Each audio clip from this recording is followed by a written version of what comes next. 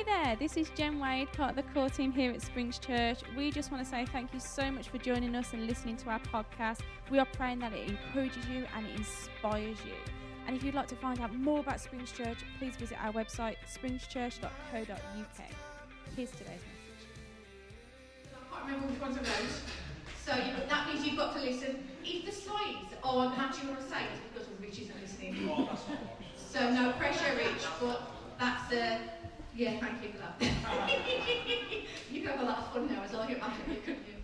Right, we are continuing our series on the Ten Commandments today. We are going to be looking at 3 in 1 today.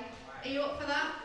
Yeah. It is a deal. If you went to Boots, you get extra points, so we're very happy with that. 3 in 1, 3 commandments in 1. We're going to look at lying, stealing and coveting. Might be glad you came to church tonight. It has the potential to feel like a detention, but I promise it won't. They're taken from Exodus 20. We're going to dive right in and show you where they are in Scripture, and then we'll teach into them and explore them a bit. Exodus 20, 15 to 17, and this is what it says. You shall not steal. Pretty clear. You shall not give false testimony against your neighbour, and you shall not covet your neighbour's house. You shall not covet your neighbour's wife, or his male or female servant, his ox or donkey, or anything that belongs to your neighbour. There you go. That's what he says. Now, like I say, I do realise this has the potential to feel like a proper drag. But I hope it won't be. First of all, we'll get the boring stuff out of the way, and we are going to define what these things mean. So I don't want to assume that you know them all. I'm guessing that stealing is pretty obvious, but in case you don't know what stealing is, this is the definition. It's the action or offence of taking another person's property without permission or legal right without intending to return it. Okay? Pretty obvious, the stealing one. However, the next one, giving false testimony, might be a little bit more of a challenge. To lie or knowingly misrepresent the truth about some event, person or thing, aka being full of it. That's what giving false testimony is. If they were going to rewrite into modern lingo, it would be, thou shalt not be full of it. Okay? Don't lie, in other words. And finally, coveting. That's another word. To use the word covet very often in modern day language, but coveting means to yearn to possess something, especially something belonging to another. In other words, I wish I had her figure. Oh, I would kill for her triceps. Can you see where my brain often goes? They're the first 2 on my list. And I thought, what do I cover? Triceps and a figure. I wish I had his car. Oh, I wish I had their brains. That wasn't up on my list either. How vain am I? I'd give anything for a house like theirs. Wish my kids were as well behaved as yours. Ever said that? Wish my kids behaved that way in public. I wish the grass in our garden grew as well as next door's. True. I had grass, it's rubbish. I mowed it yesterday because Matt's neck is too difficult to mow. He can play golf, but he can't.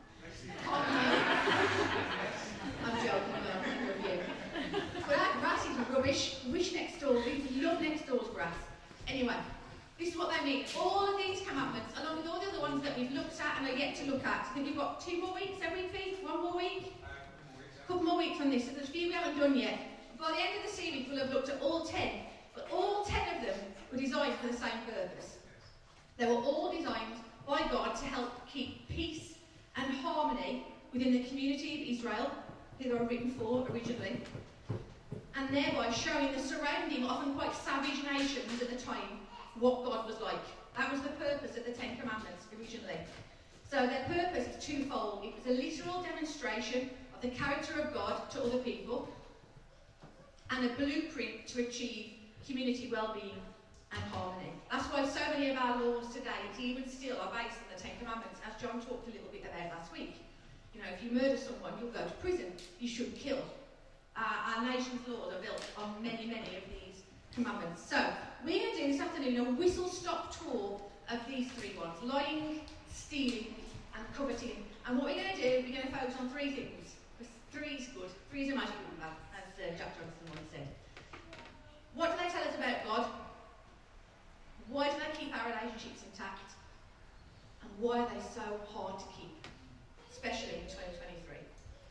Okay, that's what we're going to look at. So, we'll start with, what do these commandments tell us about God? What does thou shalt not steal, thou shalt not give false testimony against your neighbour, thou shalt not covet your neighbour's ox?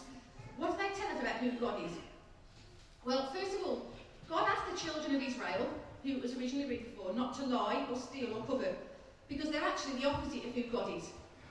And he wanted them to live in such a way that the nations around them could see the character of God in their way of life. He wanted them to reflect to other people the character of God. So we shouldn't lie to each other because God is truth. Simple, really. Jesus himself declared that. He said, I am the way, the truth, and the life. God is truth. There's nothing false in him. So we shouldn't lie because he's not a liar. And we're supposed to reflect his character. And when they lied, the Israelites, they weren't representing God to the nations around them because God doesn't lie. He's completely trustworthy. We shouldn't steal, because the earth is the Lord's and everything in it. He doesn't steal from others, he gives. He gives to us. He gives life to us, he gives hope to us, he gives promise to us. Jesus said like this, he said in John 10:10, the thief comes to steal and to kill and to destroy. I have come that they may have life and have it to the full.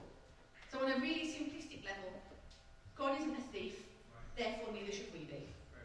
Okay? Basic, good, true. And we shouldn't covet because God is the source of all contentment. He's the source of all goodness, all hope, all peace, joy and fulfillment. And when we're rooted in him, we have everything we need. We don't need to covet and wish we looked like someone else or had what they have, because God is our source of everything we need. And when we look and lust after other people's things, we're looking at how grass the green, literally how grass green the grass is on someone else's side of the fence. What we're actually saying really is, God, you're not enough for me, I need more. True. But God is more than enough. 2 Peter 1 verse 3 says like this, God's divine power has given us everything we need for life and for godliness.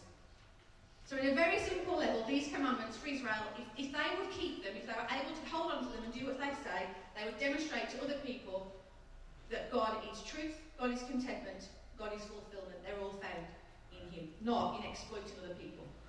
So that's the first point, simple one. Okay? The commandments tell us what God's like. But they weren't just to show all the nations what God's like. They were also to help very practically keep that community together. If Israel obeyed those commandments, then they would keep their community as one, which was crucial for the prosperity of that nation. And that's because the commandments, they challenged the kind of individualism rooted in the heart of all of us, which prioritises the I, me, my first. And instead, they give us practical ways to overcome that individualism and keep our relationships with other people intact. So that's our next point. Why do they keep our relationships intact? All three of those commandments, don't lie, don't steal, don't covet, they're fundamentally about maintaining trust between people. We're going to go a bit deeper now, okay? We started off relatively simply. Let's dig a bit deeper. Because any community group, any friendship group, any family cannot prosper or function effectively without trust. When a relationship lacks trust or when trust is broken, it allows for the potential of development of very harmful actions or thoughts or emotions, particularly jealousy and suspicion. If the trust is there, the relationship starts to crack.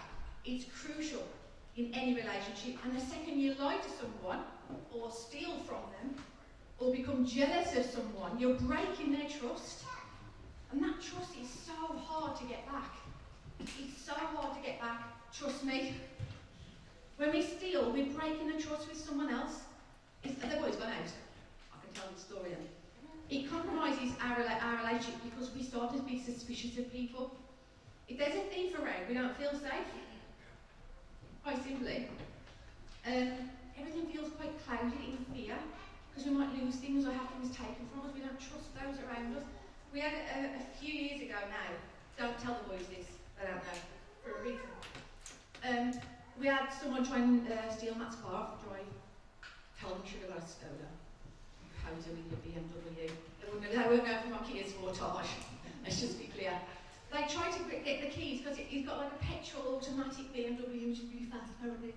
And they would get away cars, we were told by the policeman that came round. They tried to get the car keys. So they get in, they screwdriver the lock, and what happened was it was the middle of the night in the summer, and Matt left a stupid flip-flop right in front of the front door. Thank goodness for the house how big it is, because the flip-flop jammed the front door because they were in, and we heard them go boom, and Matt, rock star superhero that he was, jumped ahead in his pants and ran down the stairs, put the light on. Thank goodness they had no weapons. And actually, the lads that were doing it were wearing high-vis vests. I mean, who steals a house in a high-vis vest? So they weren't exactly professionals. Yeah, he really was wearing, you see it on all the seats, his bright orange hoodie, what plonker. Anyway, so these three, they're about 12, I think, ran off down the street, and Matt was there in his, and Matt's flip-flop saved the day, because they jammed the door. We've now got better locks and all sorts of things. Ever since that, I mean, I was always a little bit nervous going to bed, but honestly, one that doesn't feel as safe as it used to. Prior to that, quite generally, I thought we live in the most sleepy little cul-de-sac in quite a nice town. Nothing bad's ever going to happen here. And now, every single time we go to bed, have you hidden your keys? Have you put your keys in the signal blockers that the policeman gave us? They can't steal you remotely. I can do that, apparently, if you have a flash card. And it does make me nervous. I double check the locks, and there's always that, oh, I hope it doesn't happen again. And we haven't told the boys, they haven't lied to them, we just didn't tell them, because they don't want to be scared away. But it always makes me a bit more nervous. I have less trust in my street, and less trust that Womber is as posh as it promised to be.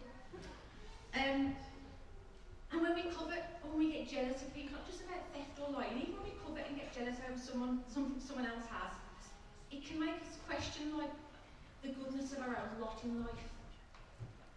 It makes us question God's provision. It brings us to question, why should I trust in His goodness? They've got more than me.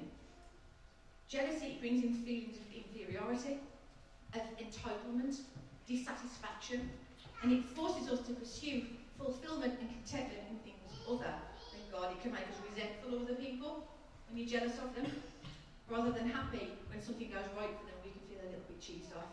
Oh, it's all right for them. Oh, she's lost even more weight this week. Singing World didn't really get a good side of me, can you tell? That's why I don't go to the classes as much anymore. I wasn't like, oh, well done, Joe, you lost 2 pounds this week. I was thinking, Joe, I lost half a pound. Nothing corrodes trust, though, more than lying does. And I'll go into this one a bit deeper. On our living room wall in our house, we have a picture that I have made called the Wildsmith family values. I was going to call them rules, but it sounded a bit draconian, so we went for family values, but they're basically rules. I don't think the boys have ever even read them, even though I keep trying, look, isn't that pretty? Not once have they noticed these rules. True, isn't it? They've been around for more than about 5 years, and neither of them know they're even there. But anyway, we were thankful for the frame. They're based on 1 Corinthians 13. Love is kind, love is patient, does not boast, does not self-seeking. And so I phrased these values: we are patient with each other. Wildsmiths are kind, that we are always kind with each other. We're always patient with it. We do it so well, don't we? I mean, we model those values so well every day. Especially around the time of the school run. We are so patient with each other. But one of them on this list says, we always tell each other the truth. Now, I wish we would fulfill all of them, but the tell each other the truth part is my absolute bugbear. It is the one that they do genuinely know they have to do. We even have a motto in our house called the Pinky Promise. Before Daniel was born, me and Thomas made it up. If you tell Mummy a fib, if you do a pinky promise, you can't. If you break the pinky promise, bad things happen. Thomas still believes that's true. Not so much for Daniel. I'll be honest, the pinky promise hasn't worked quite so effectively on him. Because I know Daniel's broken that pinky promise a few times. But the pinky promise, the idea is that you have to tell each other the truth, because lies are destructive. The book of Proverbs puts it like this: telling lies about others is as harmful as hitting them with an axe, wounding them with a sword, or shooting them with a sharp arrow.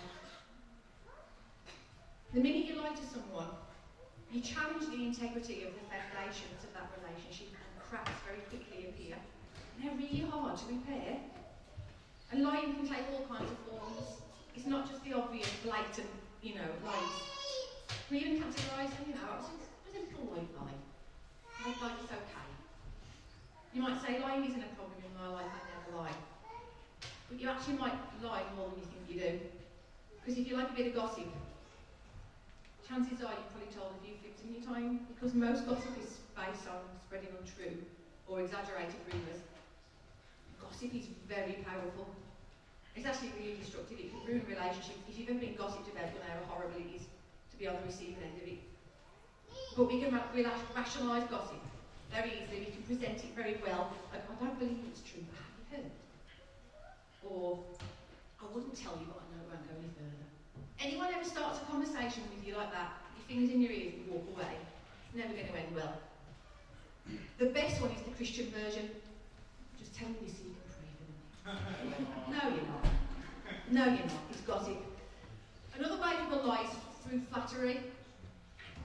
Flattery. When you backbite someone, you say things behind their back you'd never say to their face.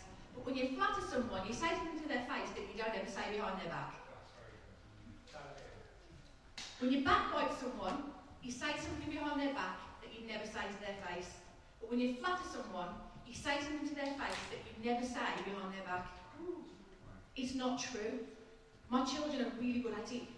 Mummy, you're the best mummy in the whole world. No ice cream. It's flattery. It's insincerity. It's not true. If you don't mean it, don't say it. It's lying. It's lying. And it's dead tempting to flatter someone when you want something out of them. But nothing good comes of that. And actually what it does, it just erodes trust when they realise you didn't mean what you said.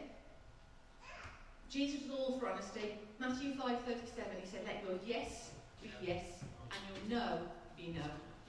Don't flatter, don't exaggerate, don't brag. It just erodes people's trust in you. But you might be sat there thinking, not all lies are spoken with bad intentions. Sometimes we lie to protect people, which is fair. And we think we're doing the right thing. If they fail to say it will really hurt them, so I'm not going to tell them. But the reality is, lies always raise tensions. Because most people know when you're not telling them the truth. They know when you're not giving them all the information. And so what happens is we just start to become suspicious of someone. I've been in that situation before. I knew I was being lied to, but they didn't say they were lying to me, but something wasn't right because they weren't telling me anything.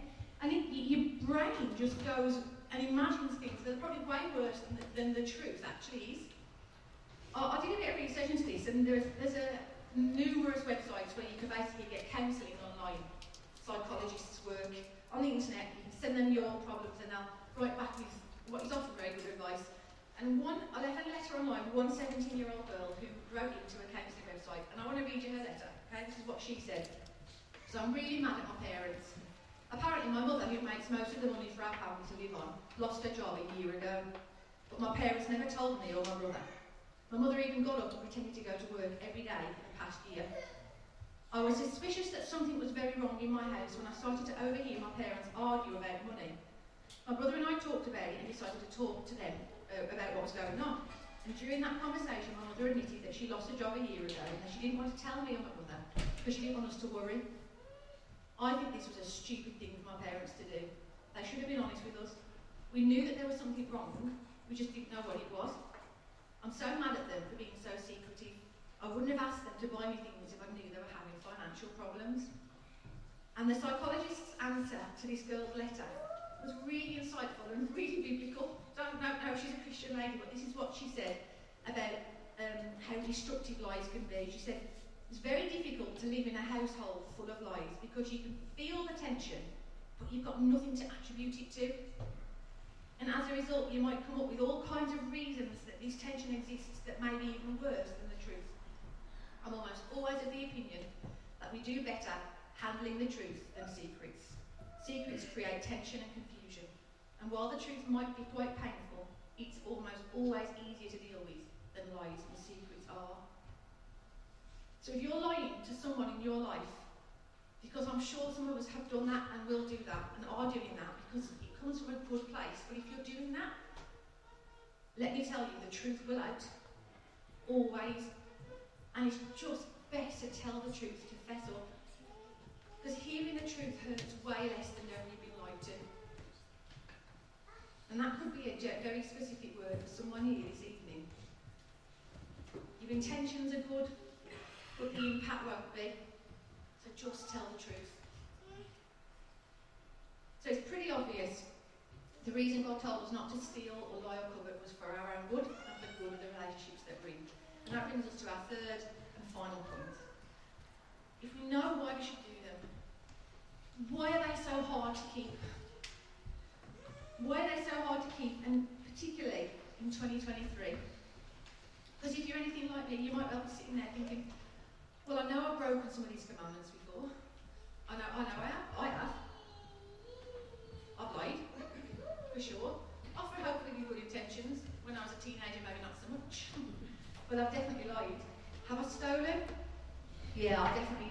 kid, 10p mix-ups were always at about 15p in there. You just tell the man that you put 10p in it.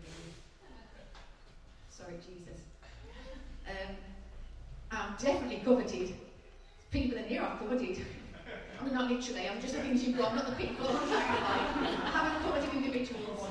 But your jacket, yes. Your car, yeah. Your child, yes, sometimes. Your jawline. We've all done it. Maybe not the murdering and the adultery ones in the list, I understand. Some of them are a lot more serious than others. It's easy to sit there and say, I've never done that, I never will. But some of these ones in particular are far more easy, because they're dead easy to cover up. They're often very personal, insular ones, lying, stealing, envying. So yeah, we've all done them, and we do them quite regularly. And as Christians, we're supposed to reflect and carry the values and goodness of Jesus on earth. We're not supposed to do them, but we do them.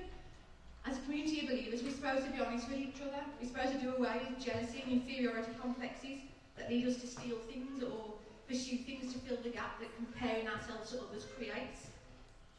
And that's never been an easy thing to do. That's why the Lord wrote them in a list. Don't do it. You know, if you do it, don't do it. It's not good for you. But honestly, I believe it's harder today than it's ever been to avoid those three things. Now, I know I could easily say that. I didn't live 200 years ago, and they might look back at me and say it's just as hard now.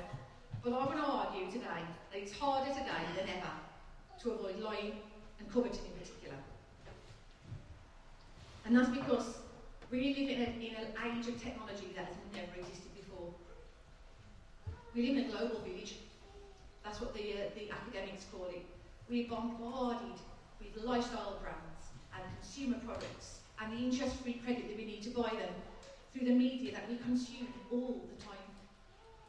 It's very easy to see why we so often cover things we can't afford and don't need, and why some people resort to stealing in order to fund their chosen lifestyle, or exaggeration and lies online in order to get people to think that they live a certain way.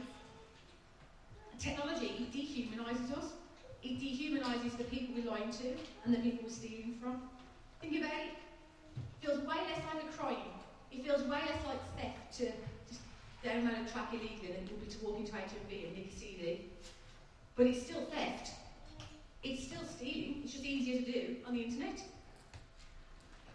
Doesn't feel like lying when I'm just retweeting an unsourced comment by Donald Trump. But it's lying.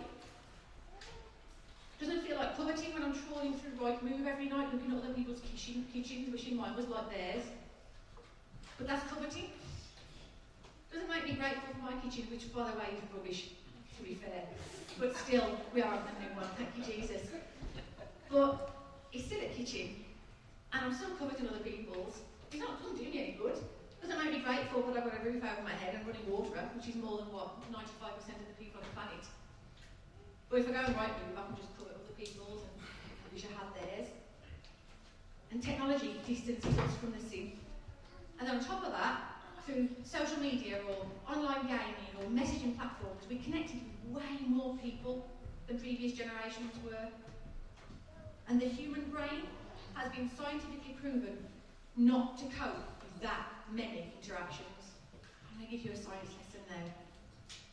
You look thrilled at the prospect. Excellent. Good. I'm going to give you a science lesson now. There we go. Rubbish, poor fella. It has been proven anthropologically, I can't say that word, anthropologically, here we go, that there are well-defined limits to the number of friends and acquaintances that an average person can retain.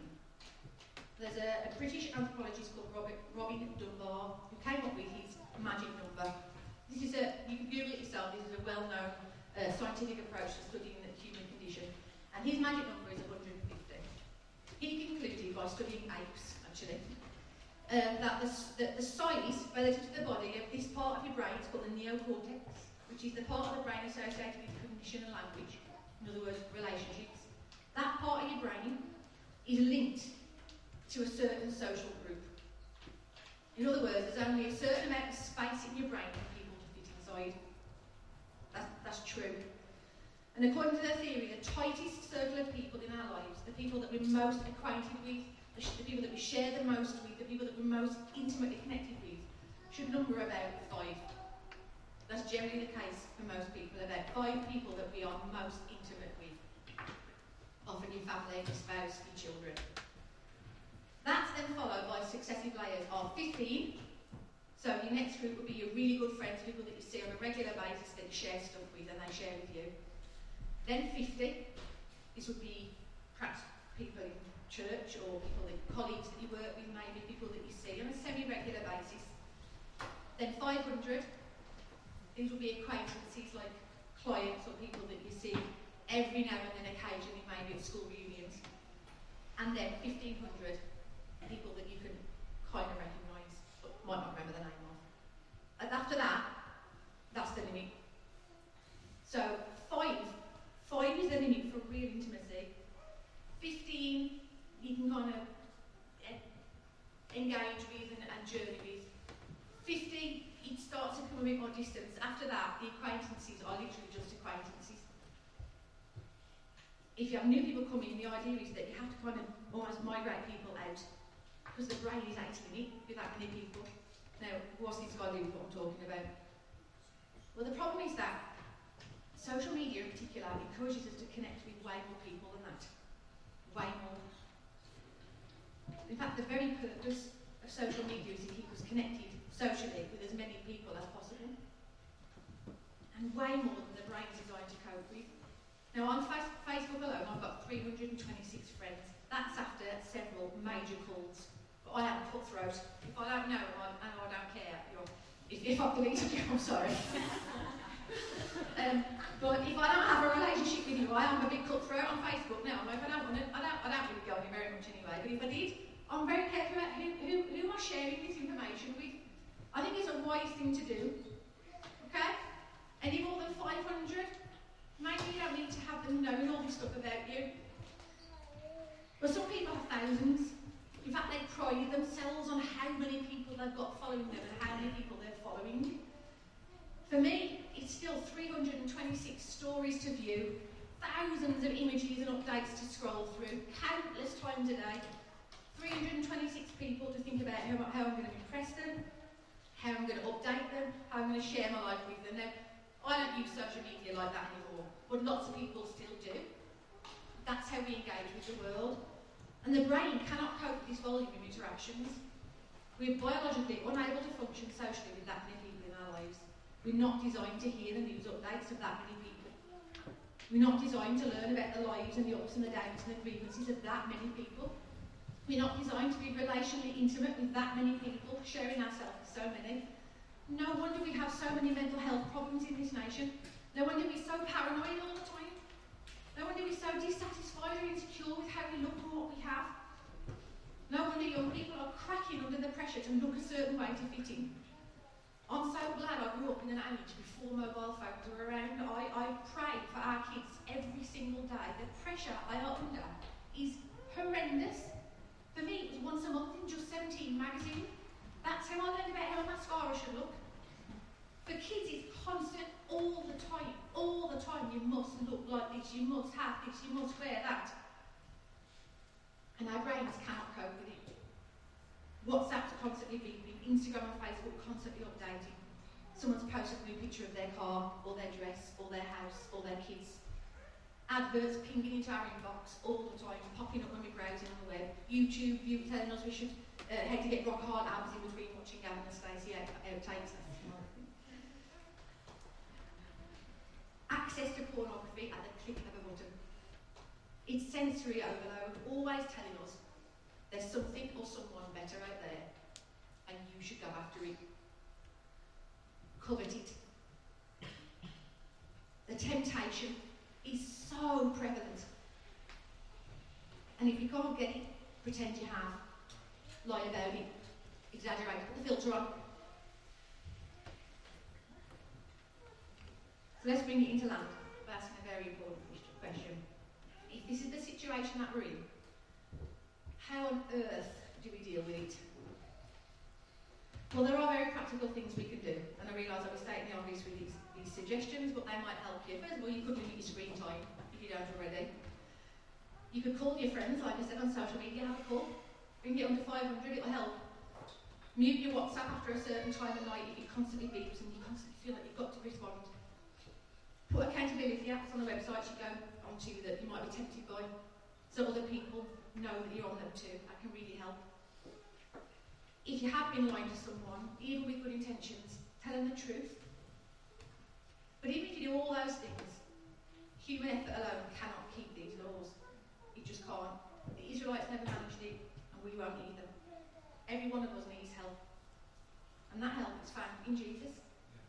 Jesus fulfilled the law so that we can depend on him and his grace to help us, to keep them, and to cover us and forgive us when we don't. We need to constantly turn to him and to keep a very short account with him. When I shared this with Matt, he suggested emphasising this point because it's a really good one. The temptation when you've done something wrong is to keep a distance. When actually the opposite should be our reaction. Keep a very short account. Yes, we all mess up. But don't let the mess up keep you away from him. That's what Jesus died to cover. You confess him, you ask him to forgive you, and you move on. Don't let the guilt keep your distance from the Lord. When we're struggling with temptation, we need to remember him.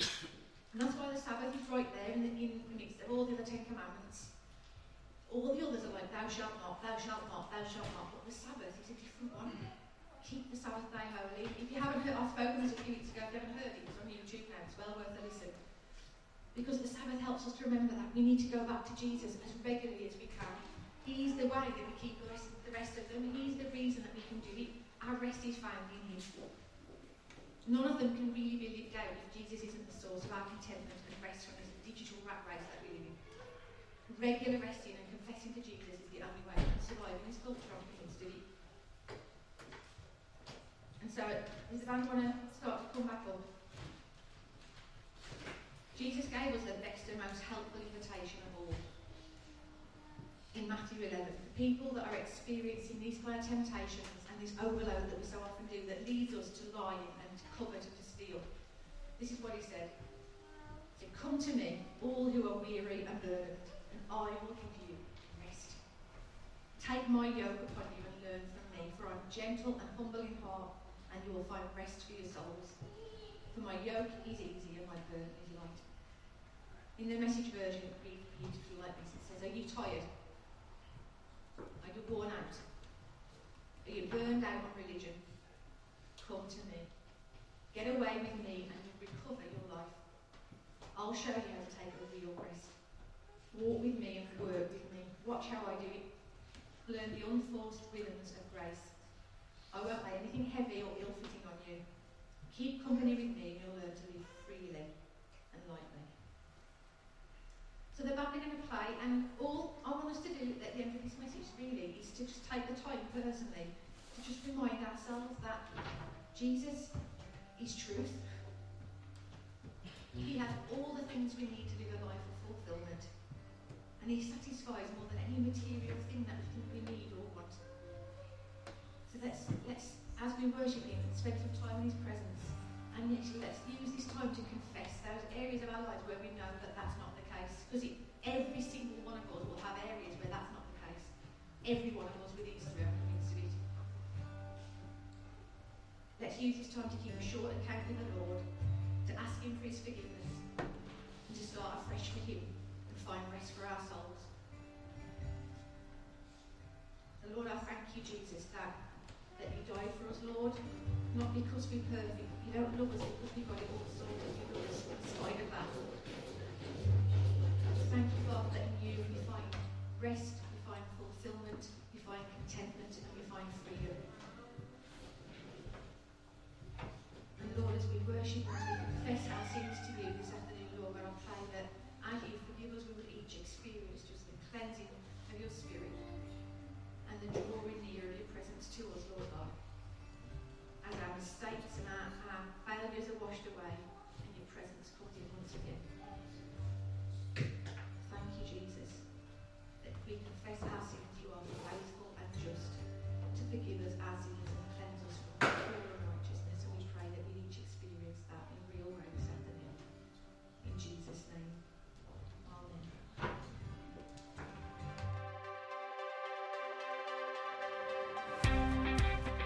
Thanks again for listening. To hear more of our messages, make sure to subscribe to our YouTube channel and our podcast channel for past preachers.